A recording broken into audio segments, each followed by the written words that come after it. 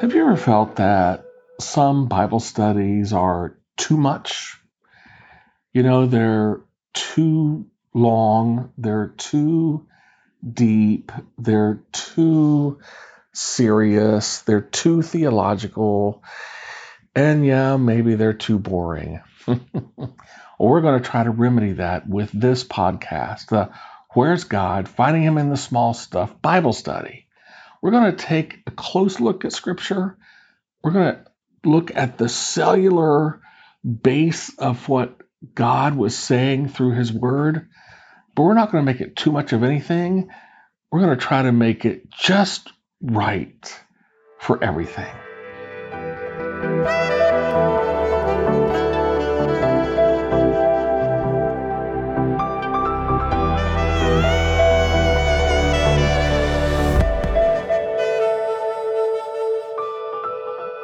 Did you know that there were so many Old Testament prophecies about Jesus' birth that came to fulfillment on the day He was born?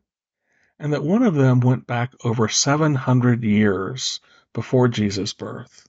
It was the prophecy we find in Isaiah that says that Emmanuel, God with us, will be born of a virgin. That was a big prophecy. That was a huge miracle. In my opinion, it's the biggest, most important miracle in the whole Bible. That's what we're going to talk about in this episode of Where's God? Finding Him in the Small Stuff Bible Study.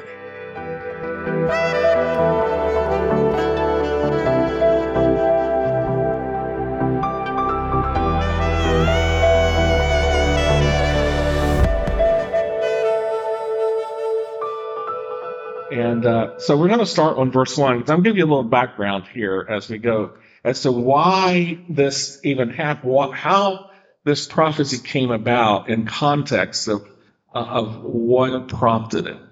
So we go back to verse 1 of chapter 7, Isaiah. It says, "Now it came about in the days of Ahaz, son of Jotham, son of Uzziah, king of Judah." So Ahaz is the king. At this point, Israel is divided into two parts. There's the northern kingdom called Israel and the southern kingdom called Judah. And Jerusalem is in the southern kingdom called Judah.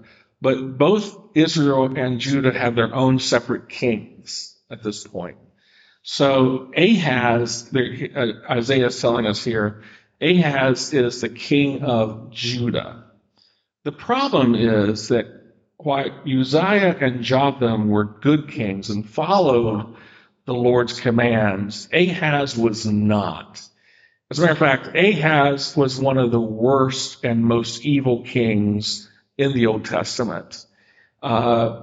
He was married to, he had a bad marriage of a woman who wanted to lead him into the idols of her religion.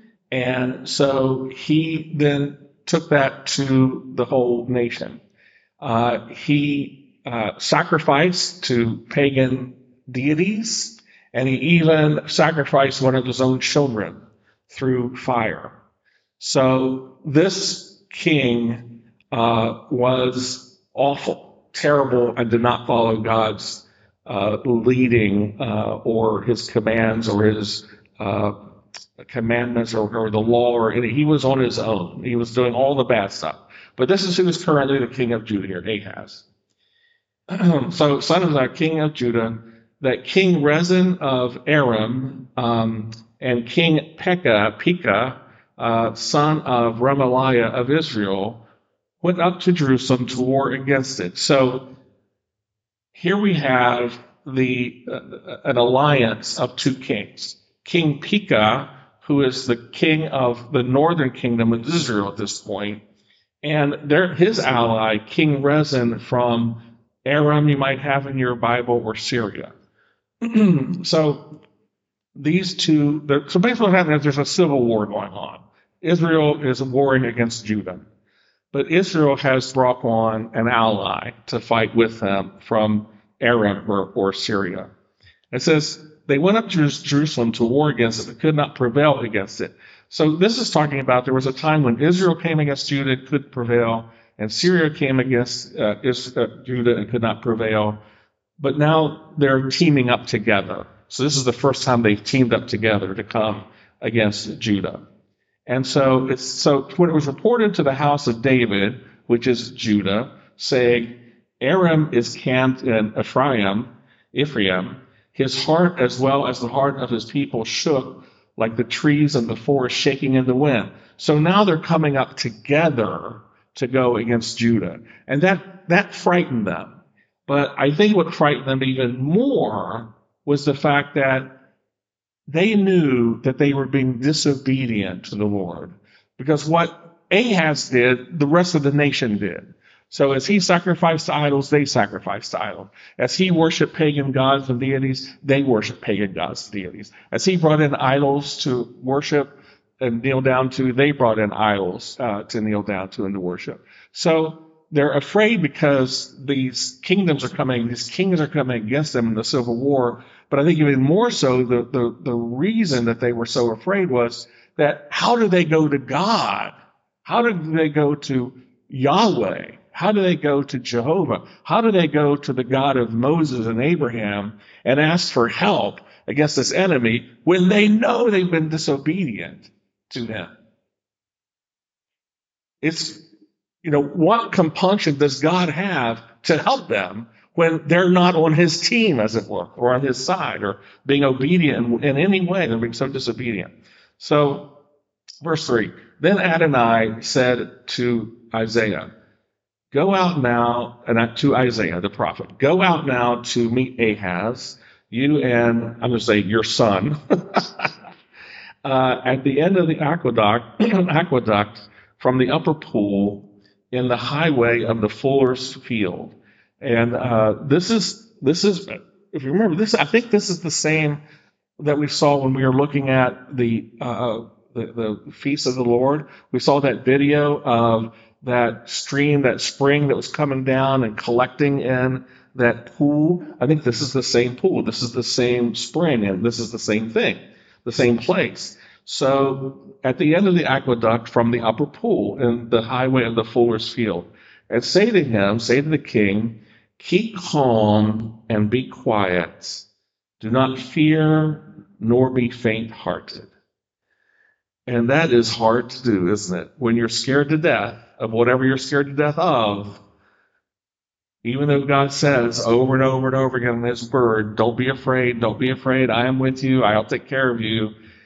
It's really difficult to do what Isaiah is telling, and God through Isaiah is telling Ahaz here, keep calm and be quiet. Do not fear nor be faint-hearted. Let's skip up to verse 10. Skip down to verse 10. It says, then Adonai spoke again to Ahaz, saying, ask for a sign from Adonai your God, from the depths of Sheol, or the heights of heaven. So what God is saying to Ahaz here is, I'm going to prove to you that what I'm going to do. I'm going to prove to you that I'm going to do what I said I'm going to do. I said, keep calm and be quiet. I said, don't be afraid. And then he goes on to tell him in some other verses here that these people are not going to be victorious over you. And he says, because he knows that, Ahaz has a hard time believing in the Lord and what the Lord says, God offers Ahaz to ask for any sign, from the depths of hell to the seat of highest of heavens, ask anything, whatever, and I'll give you the sign that confirms that I'm going to do what I said I'm going to do for you. So just think, what would you, if God said, ask me for a sign, can you think of what you might ask for? I have a question. Yeah, go ahead. Was the northern kingdom, is idolatry? More so, even more so, yeah. And they were actually conquered first by invading armies before Judah, because they were even worse. Yeah, they set up their own temple, like their own altar, Yeah, Israel was worse than Judah, as bad as Judah was. Sorry. The question is, what would you ask if God said to you, I'm going to do this for you, and to prove it, ask me anything and I will give you that sign? Like, what kind of sign? I mean, like for me, I'd say, God, take away my arthritis and let me just be able to run again. That's a selfish request, but hey, God, if you're asking, I'll take it. I mean, sometimes I'll say, just facetiously, I'm saying, okay, God, all right, if I get to the stoplight and it's green, that's a sign that you're going to want me to do this. A green light, go. So you can ask silly things, you can ask serious things. But what does Ahaz ask for? Verse 12. But Ahaz said, I won't ask, I wouldn't test Adonai. Oh, that sounds so religious. That sounds so good. Because Jesus later says, right, when he's tempted in the wilderness, don't test the Lord your God. So this sounds right. And this is the problem. Because Satan does so many things that seem right. And that's how he gets people off in the weeds. Because you say, that sounds right. And then they're gone and they're off track. Because this sounds so good. But Ahaz is not a good man. He's not a follower of God. He doesn't obey God in anything else that he does. And so, if we just read that, you say, that's that Ahaz. He really. But this is also straight from the devil. Because why? Because God said, ask me for a sign. And Ahaz refuses to do it. You don't want to test God unless God says, test me. But if God says, test me, test him. To not do so is disobedient. So by the very fact that Ahaz says, I won't ask, I wouldn't test Adonai, he is actually being disobedient still to what God said to do. There's other places in the Bible where God says, test me. One in particular is where God says, give to me, give to my work in the world, give to what I'm doing in the world, give your tithe or whatever you're giving. And he says, test me in this. So in other words, in the church that my daughter's going to, they're doing a 3-month test. And the pastor there has challenged all the people to give a tithe for 3 months. Give a tithe of your income for 3 months. God says, test me in this. And what God says is, as you give to me this money, I'm going to give back to you in such a way that you'll never miss it. I'll give back to you in ways that make you not even care about it, and you can continue to give it. Well, the pastor is saying that it's just give a tithe sacrificially. Give a tithe for 3 months, and at the end of 3 months, if you aren't better off, then stop giving it. But I guarantee you, because God promises, test me in this, as you give that money, you're not going to miss it. You're going to be better off than you were. So do it. So when God says test me, test him. He invites you to test him in these areas. So he's asking Ahaz to test me, and Ahaz refuses. So this is not a good thing that Ahaz is doing here. So then this is so God says, okay, fine then. I'll come up with a sign myself. I will give you a sign. So verse 13, then he said, this is Isaiah. Isaiah said, hear now, house of David, is it a small thing for you to weary men? Like, they were at that point. They were just wearying each other and wearying God. Well, you also weary God. Therefore, Adonai himself will give you a sign. This is what God's sign is. Behold, the virgin will conceive. When she is giving birth to a son, she will call his name Emmanuel. So there it is. That's the sign that Isaiah said that God would give. And this clearly is talking about the Messiah. When the Messiah will come, he will be born of a virgin. A virgin will give birth to a son. That happened 734 years before Jesus was born. So 734 years before it happened, Isaiah said it's going to happen, and this is going to be a sign for you. But what God was talking about was not a sign that he's going to deliver Judah from this invasion from Israel and Syria, but this is going to be the sign that this is my son. This is Messiah. When the person who's born is born of a virgin, this is me. This is Emmanuel. This is the son. So, we talk about, like, the Bible's full of miracles. And when we think about miracles in the Bible, most often we kind of concentrate on the New Testament because those are Jesus' miracles. And all the miracles that Jesus did, other people did miracles. Peter did miracles and Paul did miracles, but mostly it's Jesus' miracles. And so we're kind of drawn to those miracles. But the Old Testament has miracles too that are incredible miracles. I mean, when you think about the plagues when they were in Egypt, those were a miracle. When you think about the parting of the sea as they left Egypt, the parting of the Jordan River as they came into the Promised Land, the Battle of Jericho was a miracle that the walls fell down. David defeating Goliath is a miracle. So the Old Testament is full of miracles that sometimes we don't really appreciate as much as maybe we should. But this one, to say that a virgin is going to give birth to a son.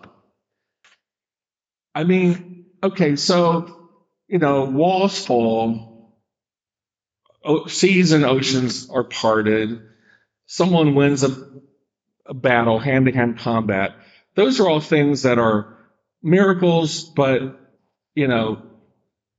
things that somehow maybe could happen, but there's no way a virgin gives birth unless it's a miracle, like a capital M miracle, a big miracle, a major, significant, meaningful miracle. So this is what the virgin birth is all about. It is the biggest miracle in the Bible, bar none. The biggest miracle in the Bible, bar none. So let's talk for a few minutes today because it's so important. What happens today is Christmas has so many other things going for it, right? We have Mary and Joseph, we have the shepherds, we have the angels, we have the wise men, we have Bethlehem and the manger, and all of these things that make Christmas the wonderful thing that it is. But we kind of read over Mary was a virgin, blah, blah, blah, and go on. And don't really set aside an appreciation properly for how important that was. It is the most significant thing about if Jesus is not born of a virgin, then you have no Savior. That's basically what it comes down to. So let's talk about why that is. So what made the virgin birth important? Well, you can be thinking about that because I want to hear from you if you have other things that you think, but I came up with a couple of myself. And the first one is that just as we talked about there, the virgin birth is a sign. So if you're God and you want the world to know that a specific child that is going to come into the world is your son, and you want there to be no mistake about it, no misinformation, no disinformation, put it in today's world, no mistake, no mistaken identity, no misunderstanding, then you're going to give, if you want to give the world a sign, like a big, great, giant neon sign pointing to this guy, this is the guy, then it has to be a pretty significant sign, don't you think? Yeah, so And when God is sitting there saying, well, what is the most unlikely thing that could possibly be that would be a sign to people that this is my son? Oh, of course, he can be born of a virgin. So one of the reasons that this is so important is because it cannot be ignored. It cannot be explained away. It's like a cosmic sign that God says, ding, ding, ding, ding, ding, this is the guy. And so one of the reasons that the virgin birth is important is because it's a sign. Like Isaiah said, God says, I'm going to give you a sign. He said, what's it say here? Hear me now, house of David, a small thing. It says, therefore, Adonai himself will give you a sign. So the first thing, the reason it's important is because it's a sign. The second reason is because the virgin birth fulfilled the prophecy. So if you're going to have Isaiah the prophet give a prophecy that Emmanuel, God with us, is going to be born of a virgin, then that has to happen. It has to happen because the true prophets of the Old Testament, could they be right 90% of the time? Like say, okay, we're going to grade the prophets on a curve. Like if you're right most of the time, then you're a prophet of God. If you're right 90, like what's the acceptable minimum error for a prophet to really be a true prophet in the Old Testament? And the answer to that is 100%. 100%. You couldn't be off one little jot, or you were not a true prophet of the Lord. So the second reason is the reason the virgin birth is important is because it was the fulfillment of the prophecy that Isaiah gave 700 years before. So turn over to Matthew, and we're going to see where this prophecy actually comes to fruition. So Matthew 1, verse 18. Matthew 1:18. It says, now the birth of Yeshua, the Messiah, happened this way. When his mother Mary was engaged to Joseph, but before they came together as husband and wife, she was found to be pregnant through the Ruach HaKodesh. I'm using, by the way, my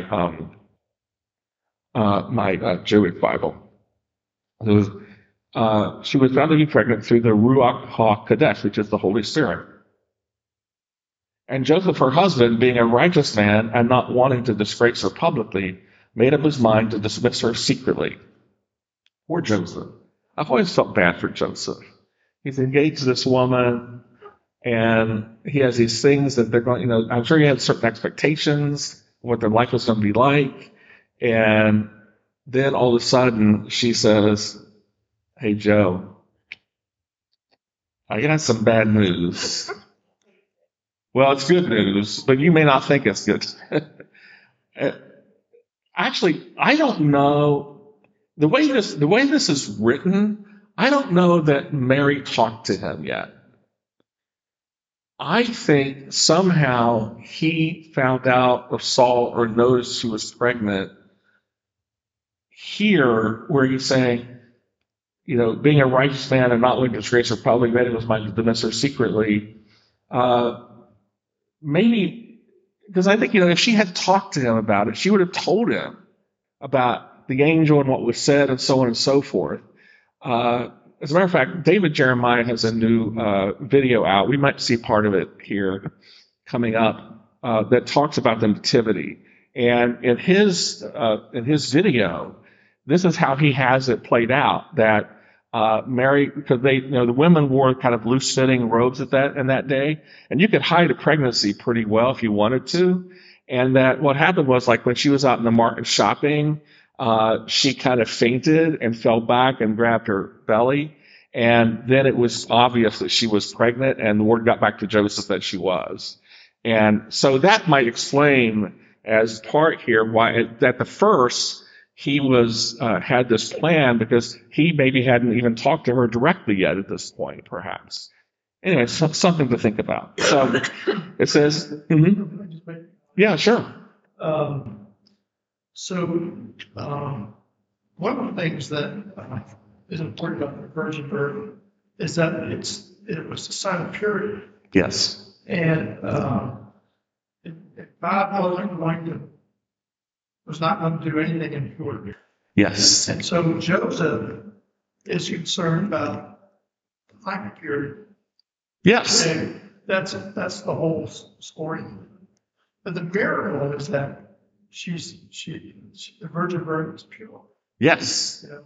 Exactly. Well, that's the next thing we'll talk about, as a matter of fact, Jeff. So it says then, verse 20, but while he considered these things, behold, an angel of Adonai appeared to him in a dream, saying, Joseph, son of David, do not be afraid to take Mary as your wife, for the child conceived in her is from the Ruach HaKodesh. So, see, this is new news. This is new news to Joseph. This is why I think it's very possible that he hadn't even spoken to Mary yet about this, because she would have told him this, but he got it from an angel.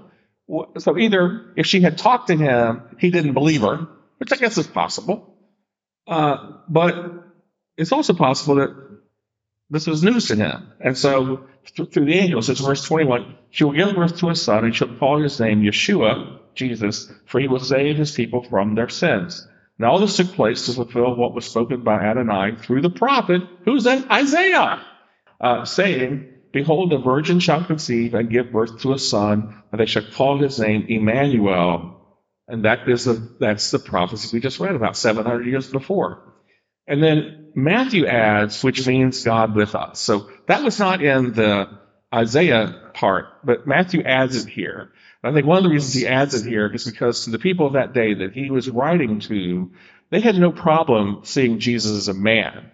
They had heard him preach. They had seen him do miracles. They saw him on earth as a man. So they didn't have a problem that Jesus was a man. Their problem was that Jesus was God.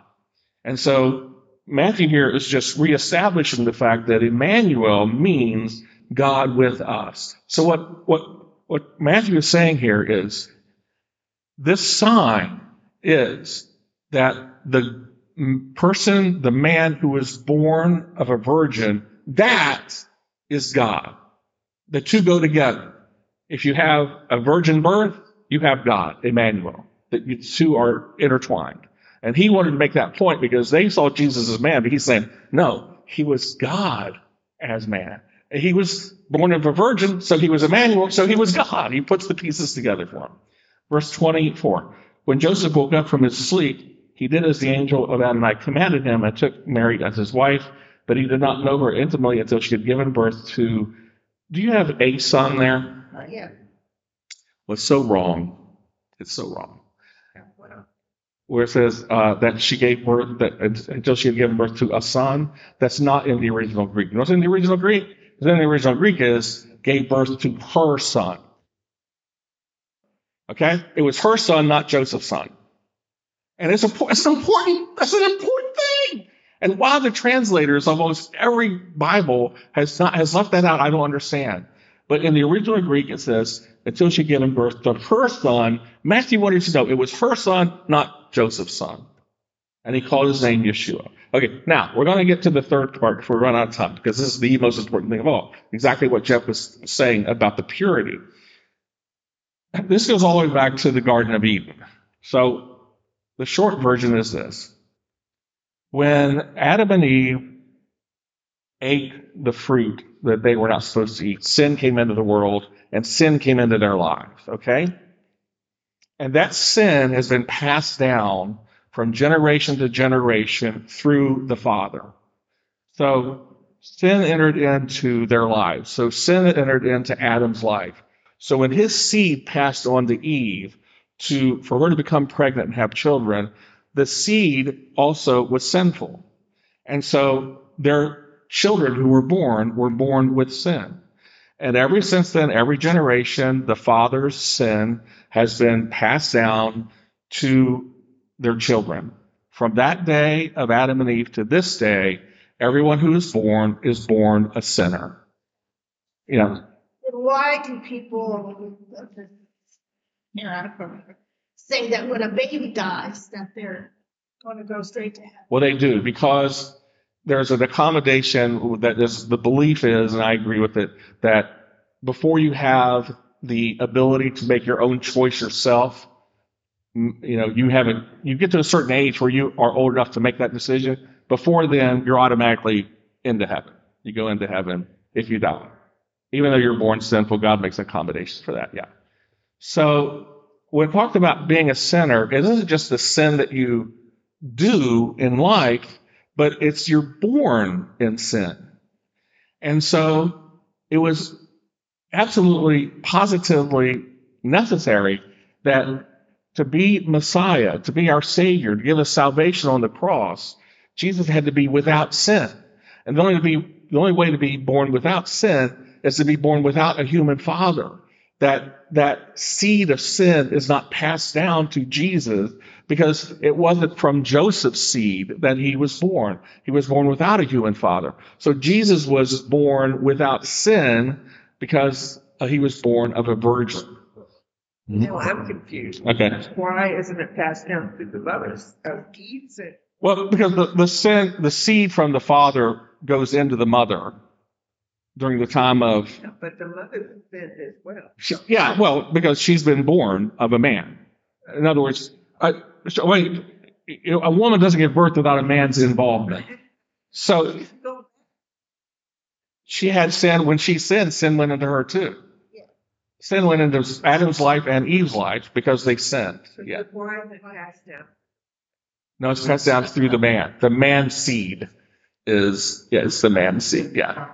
So one thing, women can't be blamed for one thing. There you go. You can't be blamed for that, women. It's the men. It's the men that pass down the original sin. The original sin is passed from man to children. So.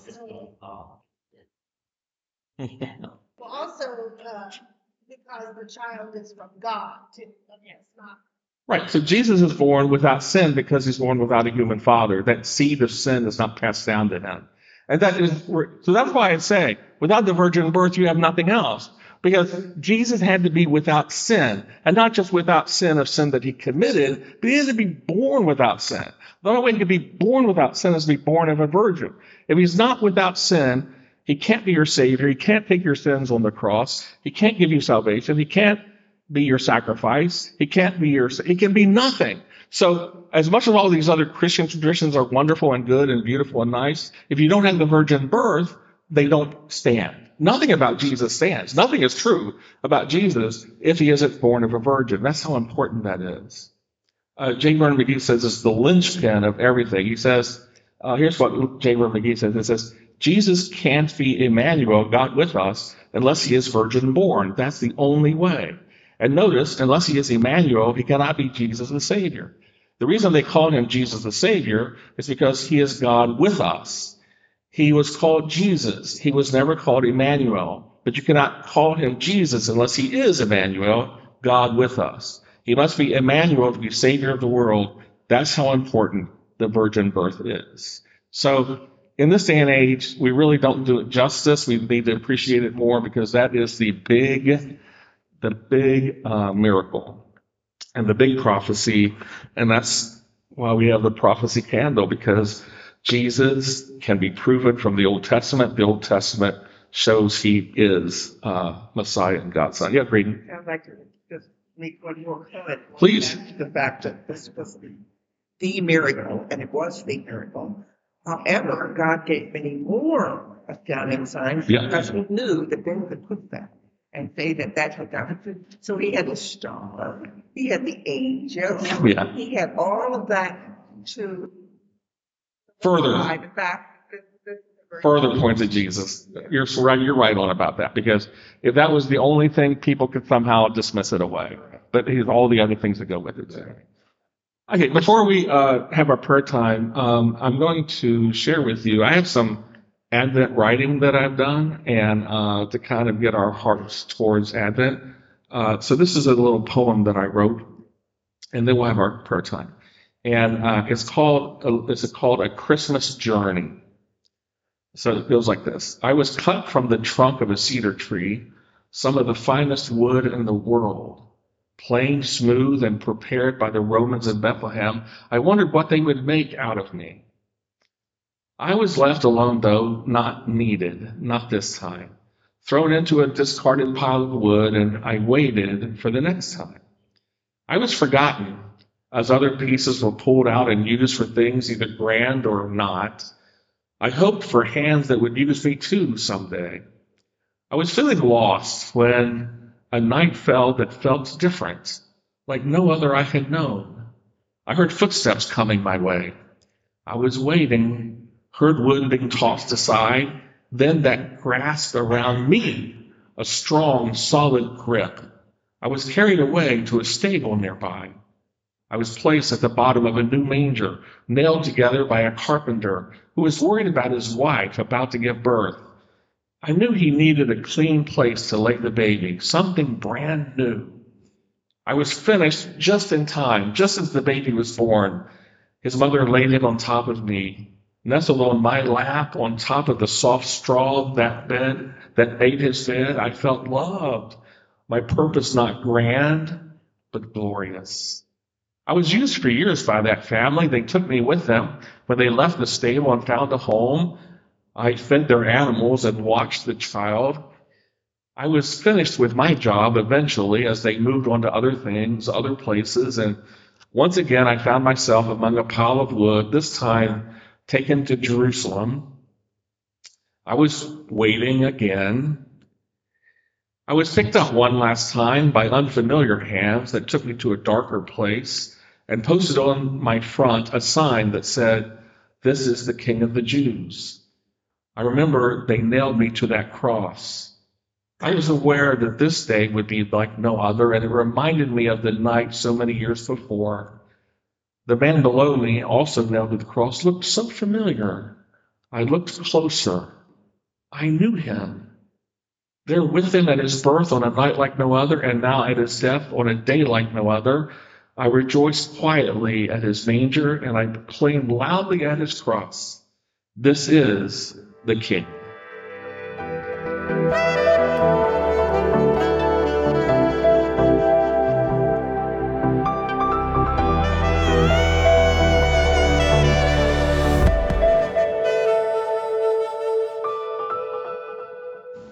That concludes this episode of Where's God? Finding Him in the Small Stuff Bible Study. I pray that you've learned something new about the Lord today, and He's given you some new insight into who He is and how much He loves you. Remember, the eternal God is our refuge, and underneath are the everlasting arms. May in that refuge today and those everlasting arms you find the provision that you need, the protection that you need, the power that you need, and through those, the peace that you need. Remember, He said, "My peace I give you, peace be with you." Shalom.